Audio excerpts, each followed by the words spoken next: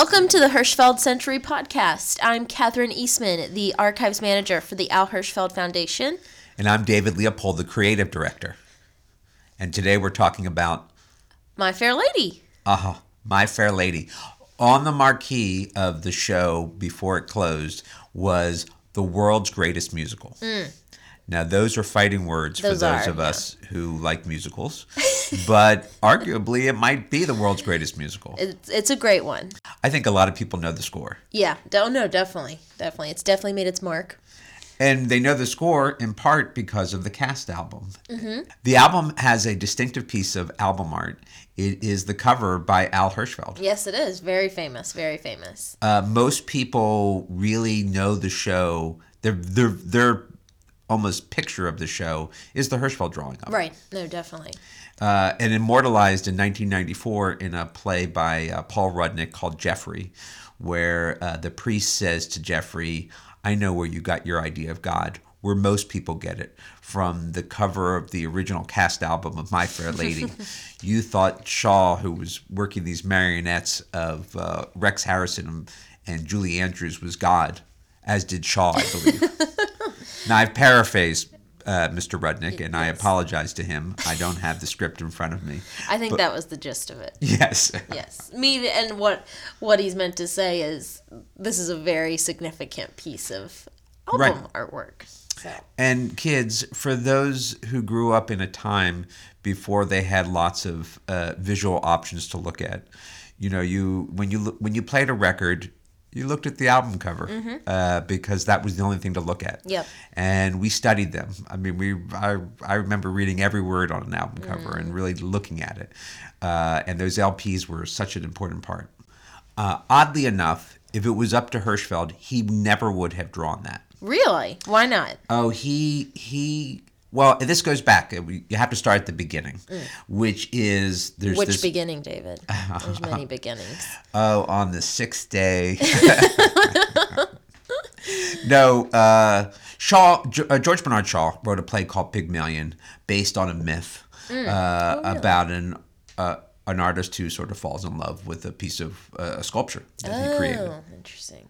Isn't there a famous painting of that? Oh, there's many famous paintings. I'll have to find that, and I'll put it in the album or the album notes. We're talking about albums. Yeah, right. In the show notes, I'll post that drawing. No, it's been a regular theme. It's shown up in paintings for a very long time. And Shaw wrote a wonderful play called Pygmalion that features all the characters we know and love, Henry Higgins and Eliza Doolittle. He changed the focus somewhat and made it a really sort of women empowerment story. Oh, interesting. Although the original myth is, they didn't talk much about female empowerment in myths, but certainly he did. And very popular play. Many producers wanted to film it over the years. Shaw resisted. He thought that what film adaptations of his work had been made, he was very unhappy with. Finally, producer Gabriel Pascal convinced him to do it and asked him to contribute to the script, which I believe he won an Academy Award for. Oh, nice. When that film came out, released by MGM in 1938, they asked an artist we know and love, Al Hirschfeld, to create the posters for the film. And there are quite a few posters. Oh, there's at least four. There's four. Actually, 5 posters. There are 4 vertical posters and one 24 sheet. Right. That is actually the first time Hirschfeld used an image of Shaw working marionettes of the characters. Oh, that's where that starts. Yes, that's exactly where it starts. Interesting. And that starts because Shaw is literally, if you have ever seen a George Bernard Shaw script, there are tons of stage directions. He is literally moving the characters around the stage, manipulating what they say and do. Any playwright, I suppose, does that. Right. Shaw was a master of it. Oh, interesting. I did not know that. That's what we have this podcast for. So the film comes out in 1938, and I read that the rain in Spain stays mainly plain. That wasn't actually in the original play. That was added during the movie. So that's just a fun fact for you. My contribution over here. The success of the film actually, and which not only introduced the reign in Spain, but actually gave the play a happy ending. Oh, interesting. In the original play, Eliza does not stay with Henry Higgins. Oh, very sad. And in fact, as I said, it's a story of female empowerment to a great extent. And in the original play, she leaves, and he actually appends a 6.5-page epilogue trying to explain to audiences who he understood would be disappointed that Eliza doesn't stay with Henry Higgins, about why she wouldn't. You know, that she liked Freddie and the Colonel much more than she liked, and she really didn't like Henry Higgins and Mr. Doolittle. Yeah, yeah. Of course, MGM, Hollywood, 1938, was going to take nothing less than a happy ending. Of course, no, definitely. But it made it actually a more attractive property. And Pascal would actually go on to make 2 other films of Shaw plays. Neither one of them was as successful as Pygmalion. But the idea of turning Pygmalion into a musical started to come to the fore. After the success of South Pacific, Mary Martin came to Rodgers and Hammerstein and asked if they would adapt it for her. And they couldn't. Oh, interesting. Cole Porter thought about it and realized he couldn't write English lyrics. Frank Lesser, or even Irving Berlin. Oh, wow. So a lot of big-time names wanted this for a musical. Sure. Irving Berlin would later say that My Fair Lady was not an important book musical because he said, I could have danced all night. You could put that in almost any show. I think that's true. I think he was a little jealous. Yeah. Sounds like it. Nothing against Mr. Berlin. Wrote some very fine songs. Sure. And great shows. But he had a aversion to the book musical. Gotcha. Well, we all know it becomes a musical. Pygmalion becomes Spoiler My Fair alert. Lady in 1956. Well, and Hirschfeld also has a small role in it. He tried to convince Moss Hart, the original director of the musical, to not do it. Uh-oh. He did not think that you could improve Pygmalion with songs and dances. And in fact, I found a really wonderful quote of his. I tried to dissuade Moss from embarking on the foolhardy project of turning Shaw's Pygmalion into a Broadway musical. I couldn't for the life of me imagine anyone adding songs and lyrics to Shaw's masterpiece. Besides, it's axiomatic in the theater that when you name something My Fair Lady, the critics are going to lambast you simply for the chance to play with your title in their headline. My fair to poor lady. No fair lady. Fare thee well, lady. And, of course, as usual, I was proven absolutely right. The show was an absolute disaster, as have been the dozens and dozens of revivals since. As usual, that's as wonderful as that quote is, Hirschfeld actually reduced it to even a shorter 2 lines. In his book, American Theater as Seen by Hirschfeld, when he reproduced the drawing, the foolhardy task of adapting G.B. Shaw's Pygmalion into a musical was attempted by Lerner and Loewe. Moss Hart tried to stage it. 3 British actors were engaged, Stanley Holloway, Julie Andrews, and Rex Harrison. It turned into the, quote, American, unquote, classic My Fair Lady. I think it should have said, I think if he really wanted to be snarky about it, he should have wrote the American, quote, classic, unquote, My Fair Lady. Hirschfeld had a great sense of humor about, people would ask him oftentimes, you see shows on the road. Right. I think we talked about Well, this reminds me of the Oklahoma opening. Exactly. Yeah. People think that Hirschfeld was sitting there deciding if the show was good, bad, or anything. And that's not what he was at the show for. He wasn't a critic. He wasn't a critic. Yeah. Now, when he went to opening night, he was much more conscious of the show and looking at it. Right. But he also understood that what he liked, other people might not like. Right. He was open to all experiences. Yeah, that's good. That's how it should be. Yes. Very good. So after trying to convince Moss Hart, he stayed up till 4 o'clock in the morning. Oh my gosh. They were obviously friends. Oh, they were friends. They were all old friends. And he stayed up to 4 o'clock in the morning trying to convince Moss not to do it. No. Now, Moss was a really important figure in the making of My Fair Lady, although it is Lerner and Loewe's masterpiece. Moss really wrote or rewrote the book. uncredited. Didn't feel that he was just doing his job, he felt. But he really rewrote that book. And he was a crucial player in bringing it to the stage. And in fact, Lerner and Loewe's two greatest musicals are this and Camelot, both of which Moss directed. Oh. So, ironically, after Hirschfeld tries to convince Moss not to do it, the producers come to Hirschfeld and ask him to create the show art. Oh, no. Which they would use in all the... And did he have anything to say about that? Well, it was a drawing. Okay. I wasn't sure if he was like, fine, if you pay me, I'll do it, but it's not going to be a hit. You always had to pay him, of course. Yeah. But that's the whole thing. He didn't... I can only think of one time in his whole career where he turned down an assignment. Oh, right. In 1987. Yeah. It was a musical about what? Oh, it was Starlight Express. But what was it about? Vampires? Or No. What was it about? It was this crazy show of trains, and all the actors were on roller skates, and it was a totally... I tell the story in the Hirschfeld Century book. But Hirschfeld went and came back and said, I'm not drawing that. Oh, wow.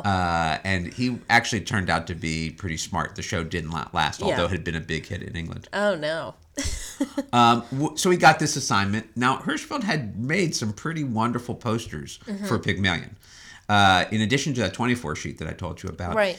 He did 4 other posters. One has Shaw wearing a sandwich board that has all the information in it. There's a great one of Shakespeare and Shaw doing almost an acrobatic act. Yes, yeah. Like balancing act. Yeah, balancing act. Yeah. Shaw had famously said that he stood on the shoulders of Shakespeare, so Hirschfeld drew that as well. There's another one of Shaw doing a self-portrait, but he's, you see him as the artist and as the subject, and he seems very sort of demure. He's standing there in the nude with like a fig leaf. Oh my gosh, and, that's funny. He's blushing. Yes. So they were great. They were fun shows. And actually, when and he did lots of other artwork for it. We have pictures, and we'll try to put them up on the website of the installation at the Astor Theater. Yes, it was huge. Incredible. It was stories high, and then you went to the theater. You could not turn anywhere in the theater lobby and not see a Hirschfeld drawing of some part of Pygmalion show art. So he was very familiar. It was the first time he had drawn Pygmalion, actually. And he would go on to draw a number of revivals over the years on Broadway, but this was the first time he drew it. And so he had a very good sense of who Shaw was. And even if this was a musical adaptation of Shaw, he knew that Shaw was at the controls. Right. He knew it was the same thing. So he had them as marionettes, Rex Harrison and Julie Andrews. Right, just like he did for the movie. Yes. Right, exactly, just like he did it for the movie. And what's so amazing about that artwork, and I love it because not only is it a great drawing, I always love where Hirschfeld hides his signature. Sometimes it's right there. But, yeah. Here it's in the fringes of her scarf. So great. It's very sweet. Yeah. Very sweet. He would actually recreate that image as part of a mural at the Playbill restaurant at the Hotel Manhattan in 1958. Oh, interesting. He did a mural of Shaw and Rex Harrison and Julie Andrews, like they were on the poster. One of Shakespeare working his characters, which were, in this case were Lawton Fontanne and Taming of the Shrew, which had been a big show in the 30s. And then he had Eugene O'Neill working the characters from Long Day's Journey into Night. Yeah, that's a very famous one. And he also did a more generic version. Yes. Down the road. While the original one he did was Rex Harrison and Julie Andrews, he did a poster of the same drawing, but it was not Rex Harrison and Julie Andrews. It was just a man and a woman. Right. So that it could be used on tour or, different theaters that are putting on the show. And it's frequently seen today. Right. If you see a production of My Fair Lady in a regional theater, in a school, they will often use this key art. Right. Right. I mean, it's really remarkable that here it is 60 years later, and it still sums up the play as well as anything. Still the image of the show. Exactly. Yep. He drew Julie Andrews. The first time he drew Julie Andrews was the year before, to mark the 100th performance of a show called The Boyfriend. Right. Right. And it's a wonderful drawing that it also has a tip to the hat to John Hirschfeld history because of John Held. He's got these sort of Heldites in the background. Right. And a year later, he would draw her in My Fair Lady. In My Fair Lady. Wow. Just as a little young spring blossom, or whatever it's called, spring chick. Now, Julie Andrews holds a record for the most drawn woman by Hirschfeld. That is remarkable. How many times was she drawn? That's a great question, David. I believe it was 54 times. 54 times. Yeah, it's a lot. That is a lot. So from 1955 until 2002, she was drawn 54 times. And there's a reason for that. Now, she does have somewhat of an advantage to this title that she holds because there was a film called Star, and the producers commissioned Hirschfeld to do something like 26 drawings for promotional materials. Right. They actually commissioned 39 drawings. 39 drawings. 22, which featured, or 26 actually, which featured Julie Andrews. It was a fictionalized biopic of Gertrude Lawrence's life. They thought it was going to be a smash. I mean, Julie Andrews was a big star after Sound of Music. What year was this? What year was Star? Star was 68. 68? She had been in Sound of Music and Mary Poppins, both really successful films. So 20th Century Fox thought they had a guaranteed winner. Right. And it turned out to be not a winner. Is that correct? Flop. Yeah. And I think because she was kind of like a how do we say this word, She was a bitchy music hall queen. Exactly. And the world wasn't ready for Julie Andrews to be that. I think that played a role. I think the era of the big movie musical was over. I think young audiences did not have an interest in that. 68, I guess really it does kind of. There's Annie, but that's not really a big musical. Oh, that Annie's not for another 10 years. Yeah, no, I'm saying after 68, there's really not a lot of those big. Right. It's just, musicals. It's almost like the apocryphal story in the 1930s and about 1930, 31 with people coming to the box office and saying, interested in the film and saying, it's not a musical, is it? Right. It was a little bit like that because the musicals that audiences wanted in 1968 were things like Hair. Right. The idea of Gertrude Lawrence singing music hall songs throughout her whole life and her career. Not what the youngins are interested in.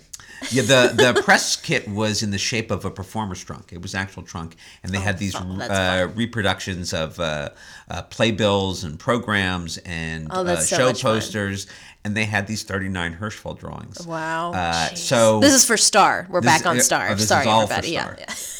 So, we talked about a bunch in there. Didn't want people to get lost.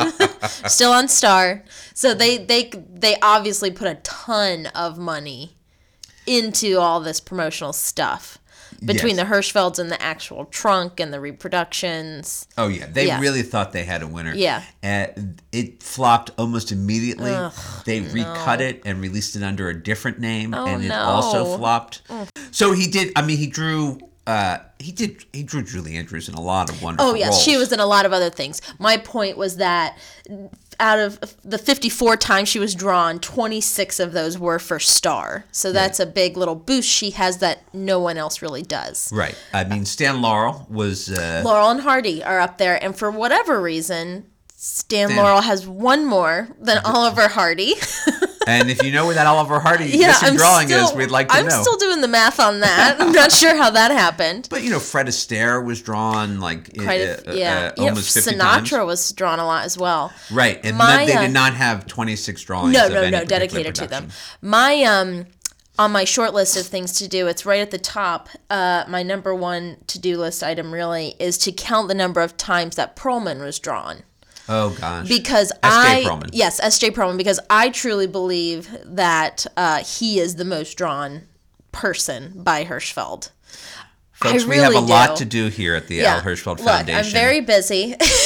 And we haven't gotten around to counting the Perlman's Maybe I'll do drawings. that. We're getting off track here, but there are quite a few Perlman books that Hirschfeld illustrated. Oh, yes, there's 3. And Perlman's in most of those pages. Oh, yeah. But anyway, Julie Andrews definitely holds the record for the most drawn female. We can say that with confidence. She was drawn 9 times in My Fair Lady. Wow. Okay. And all of those on stage. All of those on stage. She famously did not did not appear in the movie version. Right. Sort of like Carol Channing not appearing in the movie version of Hello, Dolly. I know. I'll never get over that. I'm pretty sure Carol Channing never got over it. Really? Oh, see, did she want that? And who wouldn't? That was a major motion picture. Oh, now I'm sad. I tell the story, though. I contrast the story of Carol Channing and Barbara Streisand in the book because they both in the Hirschfeld Century book because Carol Channing really, I mean, Hello, Dolly was an incredibly important role, and she had already been in several great shows. But Barbara Streisand had come out of sort of nowhere in 1962 with "I Can Get It For You" wholesale, and within great drawing of that. Great drawing. Hirschfeld, again, I tell the story in the book. Hirschfeld was at her audition for the show. He was great friends with Harold Rome, the composer of it. And within a few short years, she so dominates. And I talk about it through the lens of Hirschfeld drawings. You can see the drawings that appear. That by the time they make the Hello, Dolly film in the late 60s, she's the star of it. And it's not a bad film, but history is going to have a small hole in it because we don't have Carol Channing. I think history remembers Carol Channing as Hello, Dolly as well. Sure. Yeah. Although it's being rewritten right now with Bernadette Peters and Bette Midler. You know, they're really significant dollies. Yeah. They're dollies for a new century. Nothing. Carol, don't take it personally. No, we love you, Carol. We love you, Carol.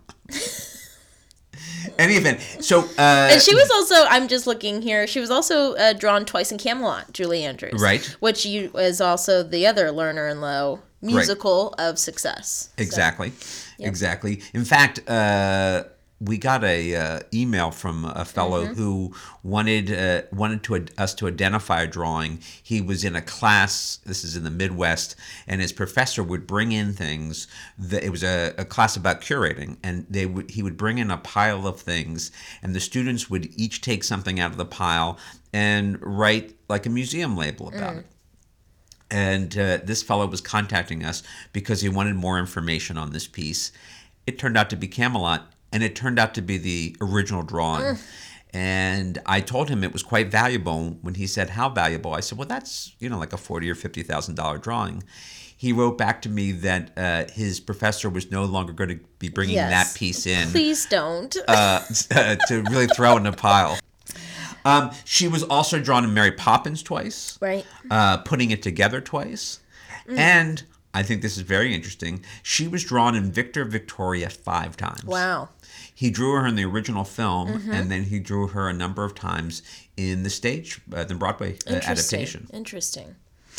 So that's how you get to be drawn 54 times by Hirschfeld. Yes. Well, she has a great career, and she's still going strong today. Yes.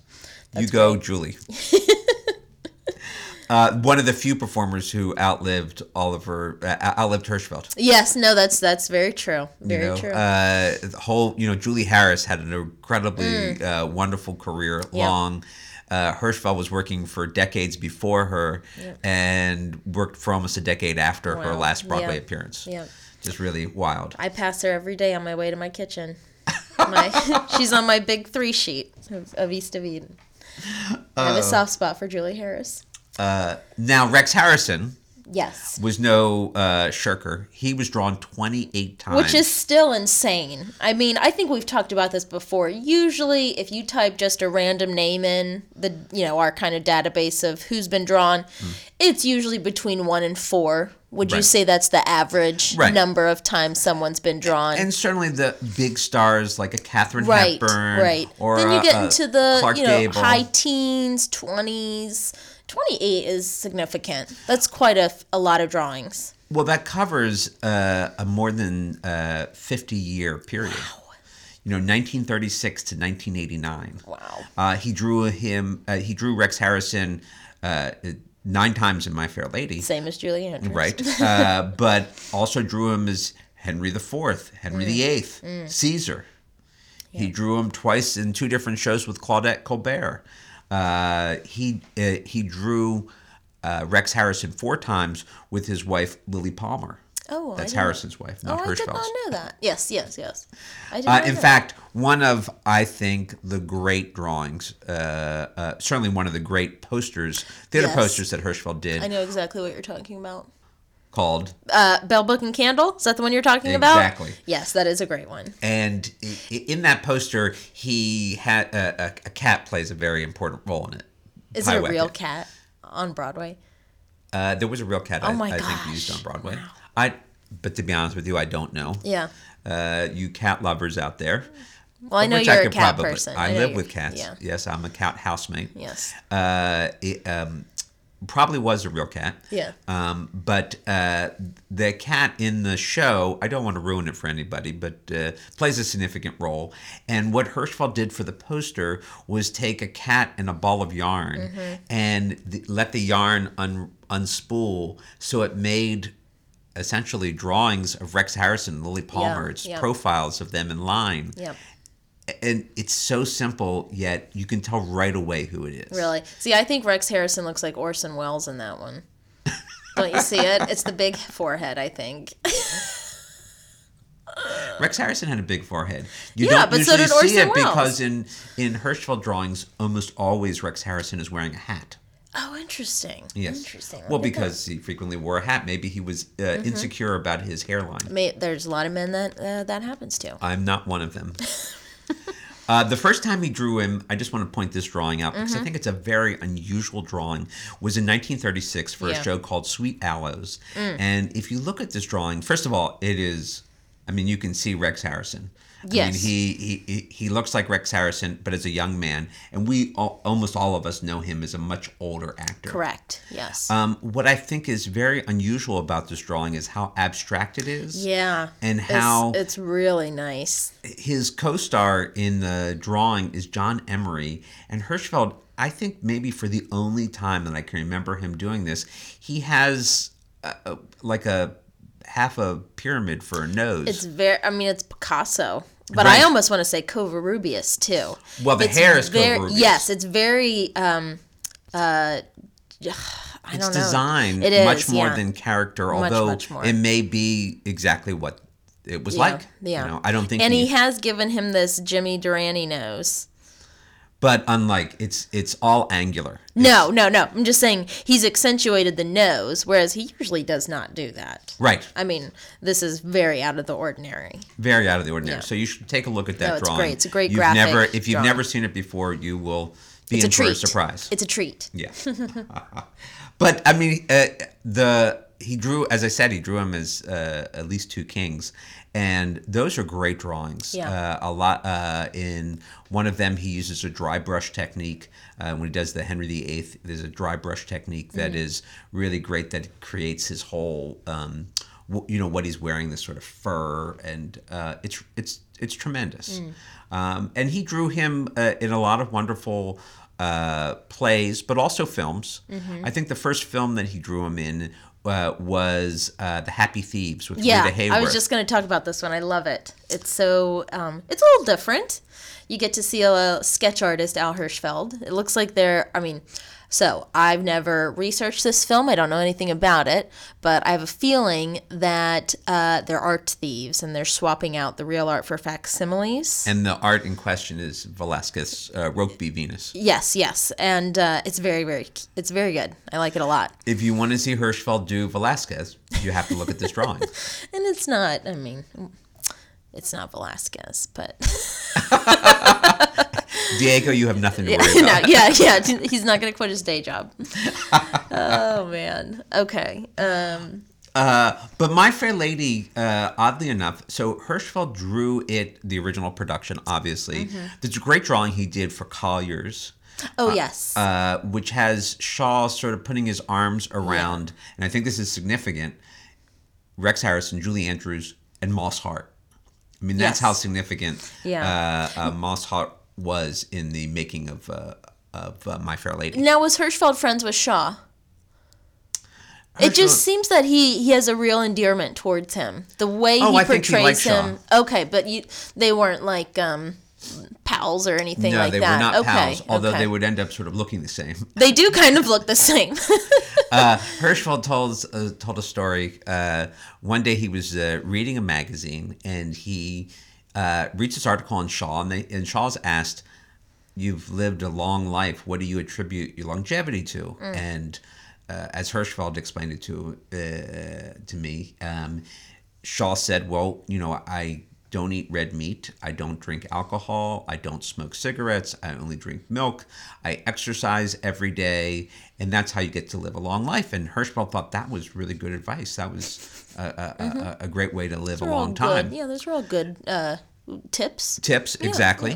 Yeah. A few pages later, in the same magazine, there's an interview with Winston Churchill. Oh, no. And Winston Churchill lived a long life, and they asked him what he attributed his longevity to. And he said, well, he smoked a couple of cigars every day, drank a fifth of brandy, and only ate red meat. And he never exercised. Yep. So I think that's the secret to longevity, though. Yes. You're gonna. I think Hirschfeld did sort of a mixture of both of those. Yeah, He was a Chinese menu of options. And I think that's the correct way to do everything. It's all about balance. Yeah, it's all about balance and everything. But he admired Shaw, loved his plays. I think it really shows through in the way that he chooses to place him in the drawings. Sure. And it just seems very endearing, and I would have guessed that they were friends, just the way that he draws him. Well, like I said, I think there's a real honest-to-God affection and admiration for his work. In 2008, at the Shaw Festival in Niagara-on-the-Lake in Canada, we did a whole installation on Shaw by Hirschfeld. And it encapsulated a 72-year part of Hirschfeld's career. Wow. From the Chocolate Soldier. That's a great drawing. Yeah, in, I think 1928. Yeah. All the way to, I think the last Shaw-related drawing was actually a drawing of Pygmalion. Oh, wow. From 1990 or 91. Really? So there were a lot of drawings in between, a lot of different plays, a lot of, obviously, there were several Pygmalions. There was a great one of Peter O'Toole. Yeah. As Henry Higgins. I wrote down Raymond Massey and Gertrude Lawrence. Oh, yeah. In 1945 at the Ethel Barrymore Theater. I saw that on Wikipedia when I was researching Pygmalion Productions, and that was a famous production of it, and I was like, wow, I would go see that. Oh, yeah, Raymond Massey and Gertrude Lawrence. These are great roles. Yeah, I mean, there's a production on Broadway right now of St. Joan. Right. I haven't seen it, but I want to see it because it's a great play. And if they do even a just competent job, you're getting something out of it. It's like Shakespeare in a way. Yes. You can get something out of almost any Shakespeare production, even the not great ones. So he of course, in the 50s, it was on Broadway till 1962. Wow. Of course, I mean... So that was a 6-year run? 6-year run, which doesn't sound so amazing today when, shows, if you run 10 years, everyone back thinks... then, I guess it was Tobacco Road or Life with Father. Was that in the lead? Well, at one time, it was one of the longest running shows on Broadway, although it never reached... the top. My Fair Lady, you're talking about. My Fair Lady. Okay. Yeah. Now I know Tobacco Road was one of the longest up until Fiddler, correct? Well, Life with Father. And Life with Father, yeah. Sure. Okay. But today, the longest running American musical on Broadway is Chicago.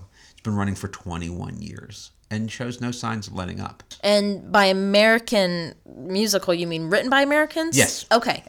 I don't want to get nationalistic or anything, but if you want to just look at the American musical, and interesting, it's arguable, but the stage musical, the Broadway musical, is really an American creation. Interesting. Europe gives us the operetta. It is really Broadway that gives us the musical that we know today. Yeah, because when you said that, I thought of Phantom, but of course that was written by a British man, so it's not Andrew an American. Lloyd Webber. Yeah, he's having a very good year this year. Oh, he's always having a good year. So that's why I just wanted to clarify what you meant by that. So that's a good little trivia. Actually, when I said that, when we were talking about how many times Rex Harrison and Julie Andrews were drawn in My Fair Lady, it's actually not true that they were both in each of the drawings, because Rex Harrison was drawn with Audrey Hepburn in the film version. Yeah. Now, this was a drawing that was done to promote the film. It was not done for the New York Times. It was a drawing that appeared in publications all over the world to promote the film. Right. And it's great, and it was later published as a limited edition lithograph. It's a wonderful piece. It initially appeared in September of 1964. Mm-hmm.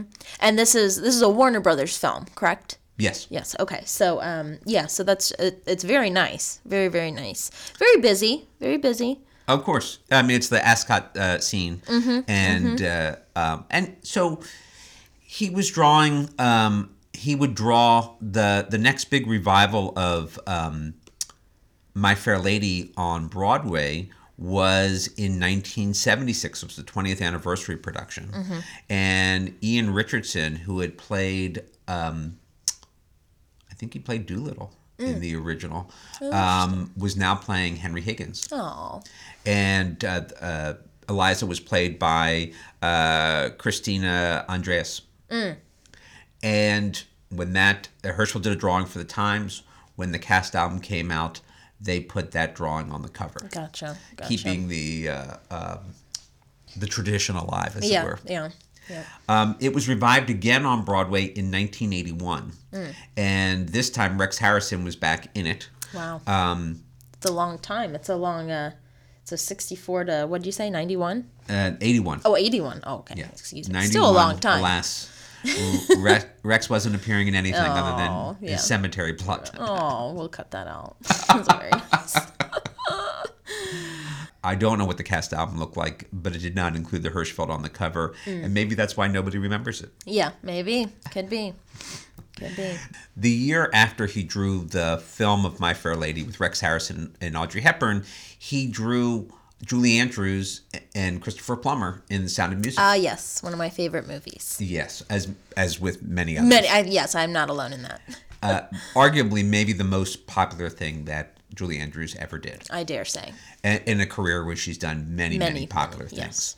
That drawing was also drawn to promote the film and appeared in publications all over the world. Right. In 1967, while we're talking about films, he would draw Rex Harrison in Dr. Dolittle because that was the original Dr. Dolittle. The guy who talks to animals. If I could talk to the animals, speak to the animals. Yes. Hirschfeld did album cover art for that. Yes. So this is weird. There's two Dolittles here.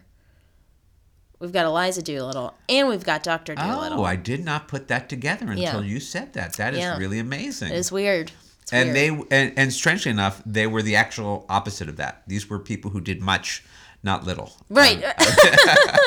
Doolittle. Oh, that's cute. But they're no relation as far as I know. No. Dr. I just thought and of Eliza it. Doolittle are not related. What a crossover. Who would have thunk it? He also drew speech language therapy for dogs and cats. Right, they both have to do with language. Yeah, they do. Oh my gosh, we're really onto something here. We may have found a hidden connection. All right, this is moving to the top of my to-do list in front of counting the Perlmans, connecting the Doolittles. Oh, fantastic! It might be This might be my $1 million idea. This could be it. I wouldn't quit my day job. Yeah, all right, fine. He drew Rex Harrison on television, actually. Oh. Rex Harrison appeared on Omnibus as Henry VIII. Right. And so the Omnibus was a program in the 50s on CBS. And actually, the last time he drew Julie Andrews was also television. This was Great Performances 30th anniversary. And among the things that were included in this, which included many wonderful performers doing many wonderful things, was Julie Andrews performing Victor Victoria. Right, which he drew many times. So that was, within a year, there'd be no more drawings. Wow. So takes us all the way to the end. Right. Julie Andrews and Rex Harrison, I think his last Rex Harrison drawing, a wonderful portrait actually, was in 1989. Rex Harrison died not that long after that. So again, there's another performer who Hirschfeld had been working for 15 years before he drew his first Rex Harrison drawing, Wow. and he would work for another 12, close to 15 13, years afterwards. So, and Rex Harrison had a pretty long career. Right. So I guess the question is, why are we talking about My Fair Lady today? So usually we try to, choose our topics based on things that are happening. It doesn't always work out that way, but that's where we kind of start.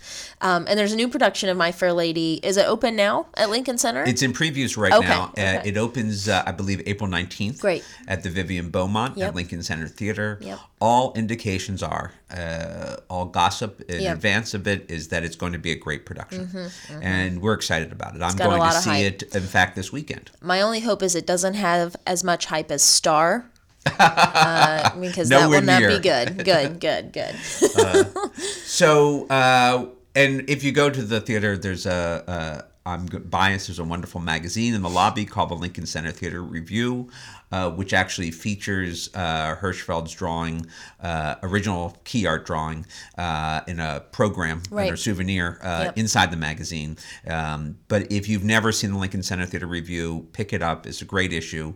As I said, I'm biased because I've been the picture editor of the publication for 23 years, and it's a literary magazine that's different from any other theater magazine that you will pick up. So I want to do a shout out for that. Also, this spring, later in the month, in May, we are going to open one of our annual installations in the lobby of the Algonquin Hotel. This has become a annual tradition since 2014? Was that our first? There's the tree at Rockefeller Center, and there's the Hirschfelds at the Algonquin. Yes, I know. I believe it started 2014.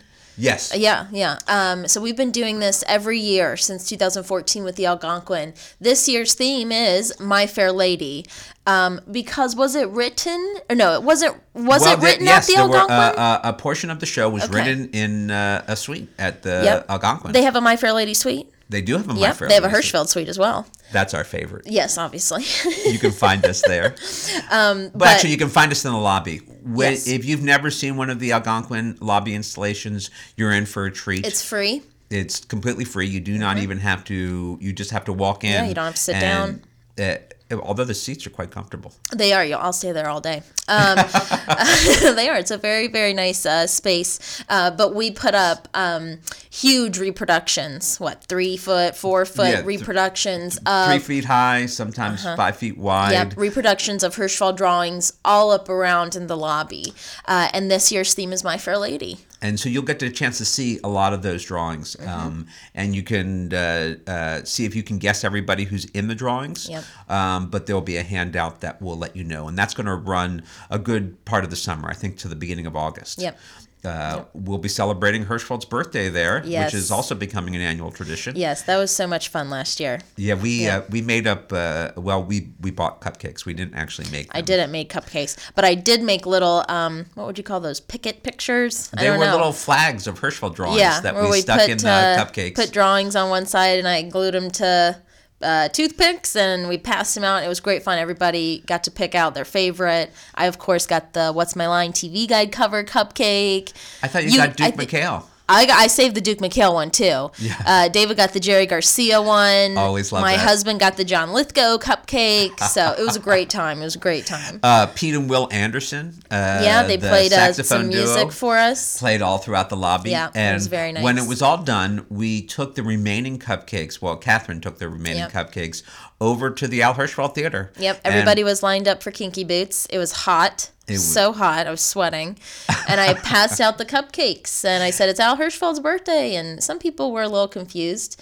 A street vendor got mad at me because I was stealing his business with my free cupcakes.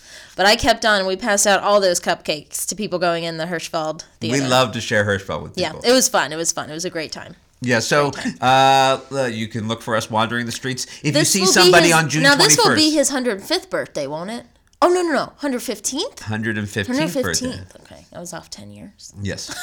But every year is a good year for Hirschfeld. And so if you're in New York and you see a woman sweating walking down the street with cupcakes, with Hirschfeld that's cupcakes, Catherine. That's me. Yep, always. It's probably only me. All right, let's wrap this up. Okay. What are we going to do here? I'm going to put all the drawings in the show notes so you can follow along. You can just click on there and you can see exactly what we're talking about when we talk in our little codes and you're like, what are David and Catherine talking about? And you should look at those while you're listening. Yeah. It's a really illustrated talk, really. And you can find all of our drawings at alhirschfeldfoundation.org. You can search whatever you would like. Performer, production, publication, date, year, theater season, however you like it. We're on Facebook, the Al Hirschfeld Foundation, Twitter and Instagram at Al Hirschfeld. And if you like the podcast, do us a favor. Yes. Rate and review us on Apple iTunes because, believe it or not, that does help people find us. I read reviews for other podcasts. So right, and it helps in the recommendations. Yep. Subscribe. And our podcast website is alhirschfeldfoundation.org/podcast with an S at the end. What does S stand for, David? Spain. The rain in Spain falls mainly on the plains. That's what I was trying to do, but it wasn't starting out correctly. So you want to say that again? No, that's fine. We'll just keep it that way. All right, everybody. Have a great week, and we will see you when we do. So long.